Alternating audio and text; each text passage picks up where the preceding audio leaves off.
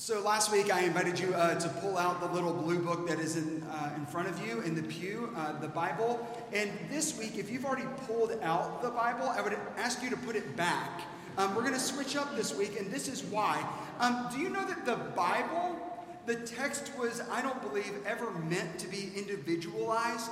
It was never meant to be available for our own personal study and use. And while it's good to have a personalized Bible, it's good to be able to have God's Word. Our tradition was an oral tradition. It was a tradition handed down from one generation to the next. It was actually when King James was able to acquire the printing press that we got the King James version of the Bible, and all the Bibles went out into the land. And so I'm afraid if we take our Bibles this morning and sort of bury our nose in them, we will miss what the original writer of this text is trying to convey to us. There's a rhythm to the text today that I don't want us to miss. There's a refrain. And if we have our face buried in there, we may just say, oh, that's funny. Those words show up time and time and time again. No, they're there for a reason. And we're going to turn to the book of Hebrews today. And this is what you need to know about the book of Hebrews. Some people say it's not really a book. It's just one of the longest sermons ever recorded in history.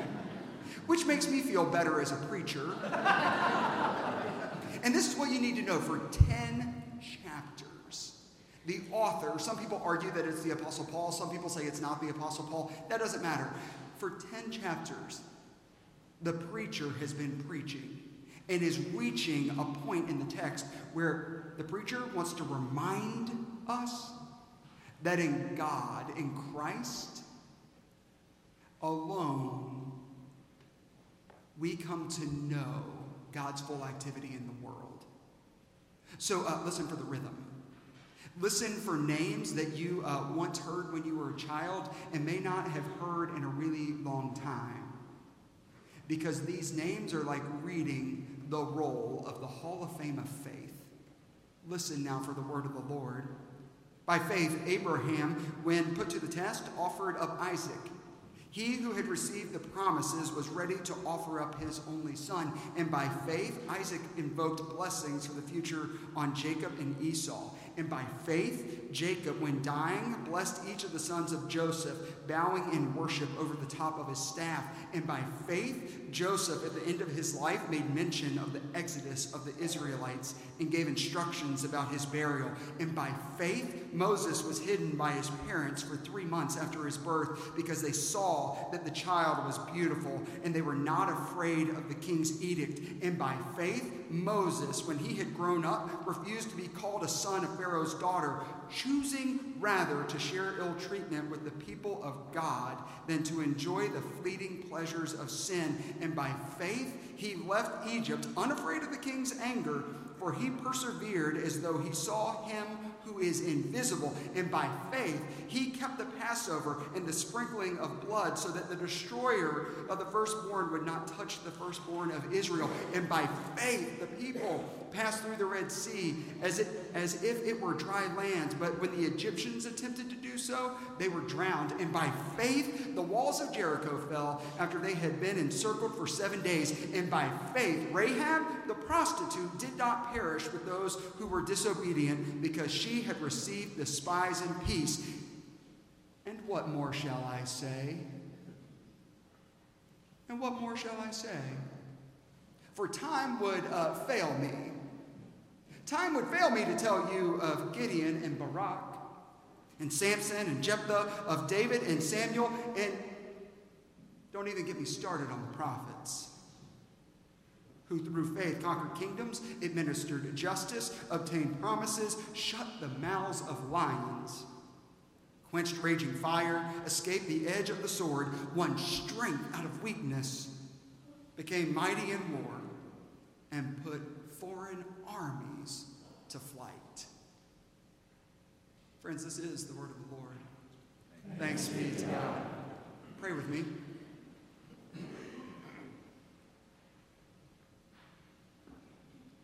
Remind us, O God, that you hover here. You hover in this very sanctuary just as you hovered over the waters of creation. So create afresh and anew this very day. Reach across the ages and breathe new life into these ancient words.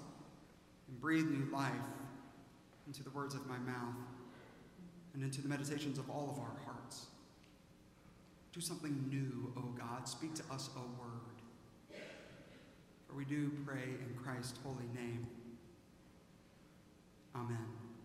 So if you woke up tomorrow morning and you were driving and you got to the intersection right here at Preston and Walnut Hill and you looked over and Preston Hollow Presbyterian Church no longer existed, it was gone in an instant. What would be missing from our neighborhood? What do you think our neighbors would say was missing tomorrow? If you woke up tomorrow morning, got in your car, drove to the intersection right here, Preston and Walnut Hill. You're on your way to get to the tollway to go to work. And Preston Hollow was no longer here. What do you think would be missing from our city? Oh, what do you think would be missing from our world if this church no longer existed tomorrow? Better question. If Preston Hollow Presbyterian Church no longer existed tomorrow, what would be missing from your life? What would be missing from your life? Well, I guess if Preston Hollow Presbyterian Church disappeared tomorrow, 142 students would show up on the north end of the campus, students with learning differences. They would show up because they were thinking they were coming to school, but we would no longer have a school, so I guess they would be disappointed. But I've met some of the parents. They're really capable. I'm sure that they would pull together with the faculty, and by the end of the week, they would have another place to meet, and they would have a plan on how to build another school. I guess that's probably true of our preschool as well. If Preston Hollow disappeared tomorrow, Families Anonymous wouldn't have a place to meet. They wouldn't have a place to meet right here in Jubilee Hall on Monday evenings. I mean, I'm sure that they could probably find another church to meet in, but let's just be honest, the parking wouldn't be near as convenient. If Preston Hollow disappeared tomorrow, I learned this from Sarah R. this week. Our young people feel like the youth house is the only place in all of God's great creation that they feel like they wholly and fully belong to God. So I guess if Preston Hollow disappeared tomorrow, the youth house would disappear too, and our young people wouldn't have a place where they feel like they fully belong. If Preston Hollow disappeared, I guess folks would have to find another church that has a really extra long runway right here to get married in. We'd have to find other places to do memorial services. I mean, we'd have to find another building to do Bible studies. I mean, our PW would have to, jump into other PW circles. Our men's breakfast would have to find other men that like to get up at 4 o'clock in the morning just to have fried eggs. And our choir, our wonderful choir, they would have to find somewhere else to sing. You would have to go and make another community half as proud as we are of you. And I don't know what we would do with Bradley and Steve, but I'm sure that they could find a job somewhere. And me, I have no idea what I would do. But if Preston Hollow disappeared tomorrow, what would be missing from your life? Do you know that the fastest growing religion, the fastest growing denomination in the United States of America are the nuns? Not the N-U-N-S's, though that would be newsworthy, by the way. The N-O-N-E-S's. This is a subsect of our people when polled to identify their religious affiliation. Check the box none, N-O-N-E-S. For this subsect of the population, the church at the corner of Preston and Walnut Hill has disappeared. For this subsect of our population, they have said the institutional church doesn't offer anything to me. In fact, when polled, the nuns, when they are polled and asked, what are the first words that come to mind when you hear the word church? Do you know what their responses are? Homophobic, hypocritical, judgmental, and insensitive to the needs of others.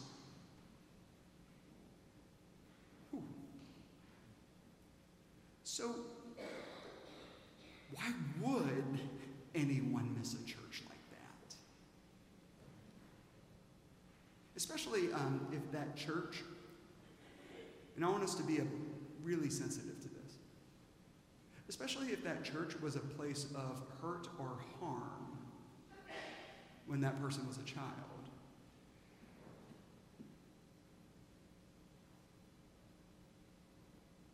But it's not for all people. It is for some, but not for all people. I mean, I have friends, you have friends who grew up in the church. I mean, we were in the same youth group together.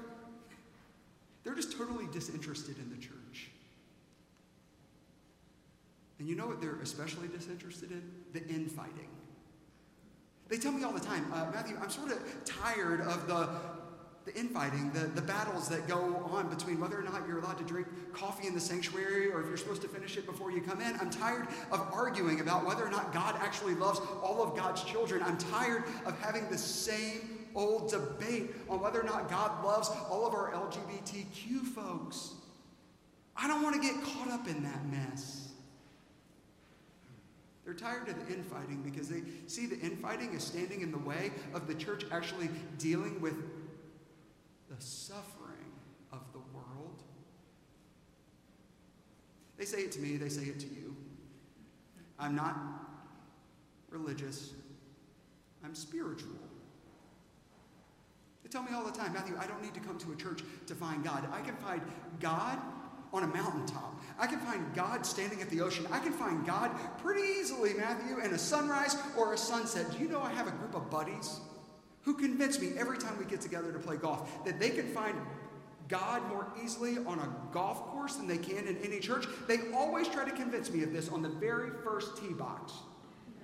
And it seems like they're right. Because for 18 holes, the God that they found on the golf course, they curse God's name for 18 straight holes.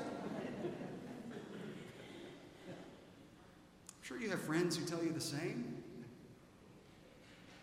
More painfully, I bet you have children or grandkids who tell you that. And it hurts because you did everything right.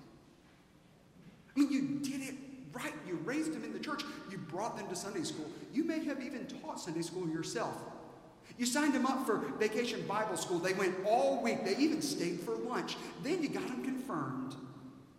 Stuck them in the youth house, put them on the van, sent them to a retreat somewhere, sent them to build houses in rural Appalachia every single summer. You even took some time during your busy week, during your busy schedule, and you would sign up and you would serve with them at the soup kitchen. And they could care less about church. And so there you are, you're sitting, left wondering. Some of you this morning are literally sitting in the pew, left alone, wondering this question. Why aren't they here with me? Why does faith not seem to matter to them? It mattered so much to me and to us. You did everything right. You did everything right. And yet they checked the box none, which is one way of saying if the church disappeared from this corner, nothing would be missing from my life.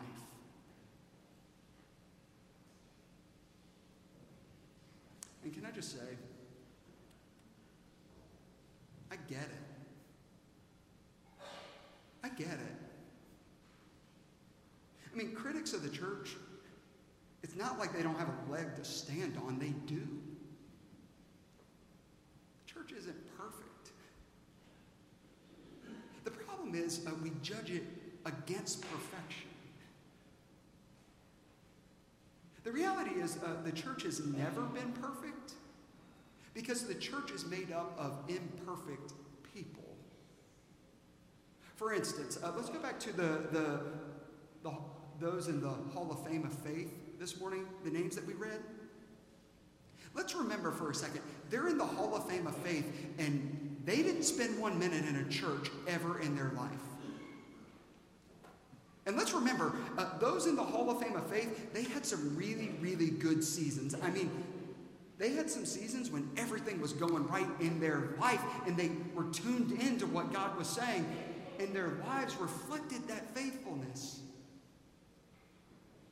On their best days, on their very best days, these were people faithful to God's call in their lives. But on their worst days, these people murdered their siblings, cheated on their spouses, hurt people very close to them by betraying them for the almighty dollar and even power. And that's me just scratching the surface. So I get it when people say to me, why would I want to be involved with a motley crew like that? Why would anyone want to be connected to an institution that claims them in the Hall of Fame? This is what I've come to learn. If I don't rush to answer, if I sit with that question for half a second, this is what I come to realize. I come to realize deep down in my own bones that I am capable of the same thing. I'm capable of the good that they represent, but I'm also capable of the bad.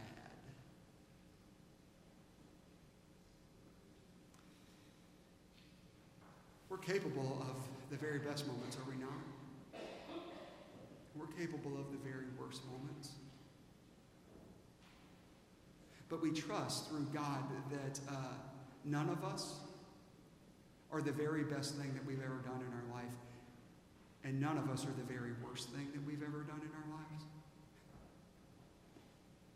And we come to trust that even in the midst of that, that God is working through us, that our lives are connected to a bigger story. And I got to tell you, I wish my friends knew that. And I do want to tell you something. I love my friends, even if they don't love the church.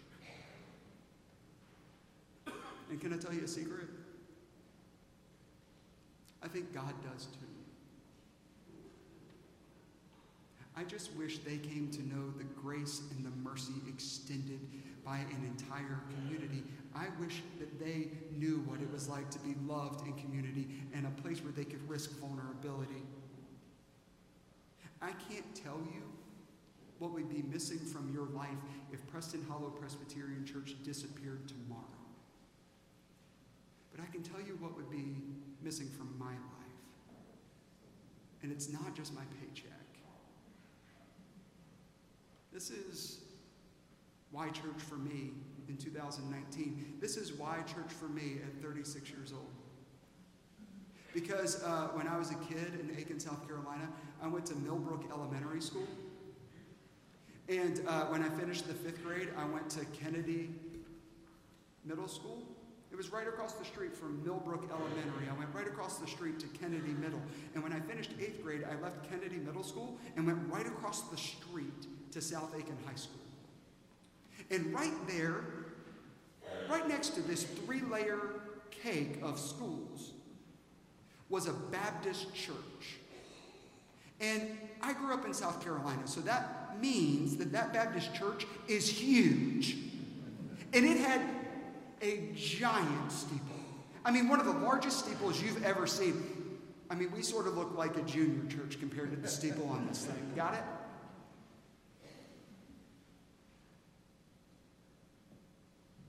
And throughout my adolescence,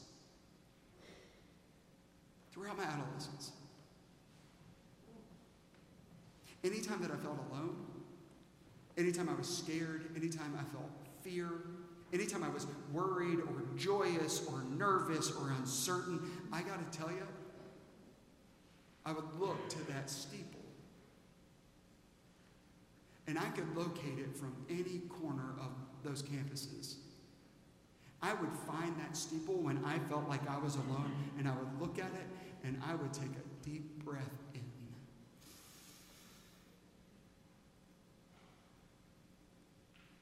And And that big old Baptist steeple helped this Presbyterian kid remember that I was never alone. On the days where I wasn't clear on who I belonged to or where I fit in, I found that steeple, and it helped remind me of who I belonged to. On the very best days of my life, when I felt like everything was going well, I would also look at that steeple, and it would remind me that my story was caught up in a bigger story. And I want to be abundantly clear. I don't view that steeple as some sort of good luck charm. I don't view it as some faint ritual symbol. No, that steeple represented a place that I belonged. It represented what my home church meant to me, what they taught to me, and what I came to know with every fiber of my being. I belong to God, and I am loved by God no matter what. Period. End of conversation. And can I say at its best? At its best, that's what the church is. At its best, the church is a collection of people who are united by a shared experience of God. Did you notice that I didn't say that a church is a collection of people who are united by a shared doctrine? No, at our best, the church is a collection of people who are united by a shared experience of God, who help to create a place for all of God's children to belong and to know that they are loved equally. Period. End of story. It's a place where every person's experience of the divine is welcomed equally. That's the church at her best. And you and I both know we're not always at our best. But that's where faith comes in. You heard me preach Paul's words when I read the text this morning. By faith, Moses. By faith, Gideon. By faith, Abraham. By faith, Noah. You know, I could tell a similar story. I could tell a similar story of imperfect people who love a perfect God. My version would go something like this. By faith, the church is 30 days of casseroles. By faith, the church is 30 days of casserole, some concoction of cream of mushroom soup for 30 days in a row that shows up right there on the doorstep of a young couple who visited the church one time. They have no idea how the church found out that they had had a baby, but there it is. By faith, casseroles, feeding and nourishing and caring for that couple. By faith, the church, she takes form of a small group who has surrounded you for the last years of your life. You can't even remember how long it's been. You've shared with them your deepest joys and your greatest struggles, and you've let them know that you're in a soul-sucking career and it's time to get out. You didn't know when a new job would come or if it would even come. You were praying for a promotion or whatever you could take, and then you found out on Friday. It came in. You got the new job. They're the first people that you call. They're the folks who rejoice with you, but they also help you to remember that that achievement is not by your own doing. And that you're the same person today that you were yesterday, and you're going to be the same person on Monday when your title finally changes. By faith, there it is. It appears. It's a prayer blanket. You were out of the room when it arrived. You were receiving your third chemo treatment of the week. And frankly, you came back in the room and you've never felt less alive in your entire life. There's a note right there. It says, our community, your church, is praying for you. And you know that the 150 people who are praying for you actually don't know who you are. But it doesn't matter. Because your name's on an email somewhere, and you belong to them, and therefore they're going to pray for you. Oh, by faith, the church shows up on distant shores of developing nations. You got on a trip and you thought you were going to go serve. You realized very quickly you were there to be served. It catches you completely off guard. I mean, you're an American. You're there to produce something, and then it happens. Someone opens up their home. They set a feast at the table. It's fit for royalty. They heard you were coming, so they sent off and killed the fatted calf. For little old you. It's a sign of love wrapped in hospitality. And that meal causes you to question everything that you have held dear for your entire life. And what you experience at that table can transcend any argument or any divide that you have ever encountered on the planet. And it's right there by faith. Church finds you. You've lost the love of your life. 40 years of marriage.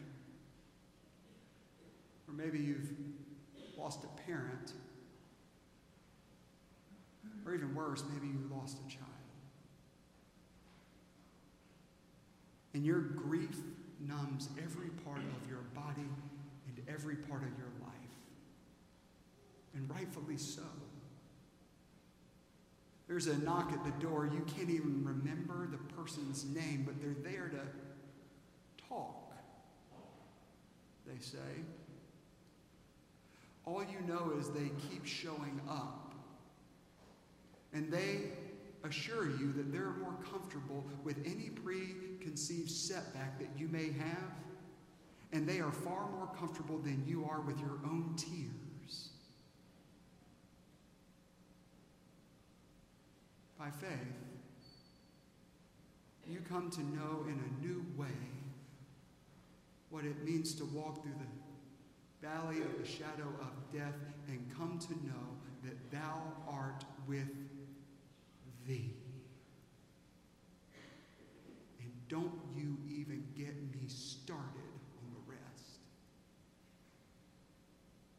For time would fail me to tell you, that's the church. That's who we are. That's who we are. That's who we are. And don't you ever forget it. We are the body of Christ. We are the body of Christ. Each members of the body. And our imperfect stories are part of a bigger story. Our imperfect stories are part of God's story. And friends, we cannot do faith or this life alone. So that's why church for me in 2019, that's why church for me at the age of 36. Why church for you? Why are you here today? As you seek to answer that question in your life, I want to remind you to trust something. Trust that when you look at your life and you think it doesn't look anything but ordinary, there are other people that look at your life and view it as beautiful. Please trust this, that when you look at your life and all you can see is that it is slightly to moderately broken, that there are people who look at you and they claim you and they say, you belong to me because you belong to God. So friends, as you seek to answer this question for yourself, trust that you belong to God and seek to live like you belong to every person you meet beyond these walls.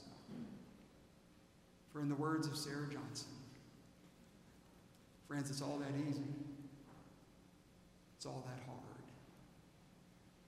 Let us pray.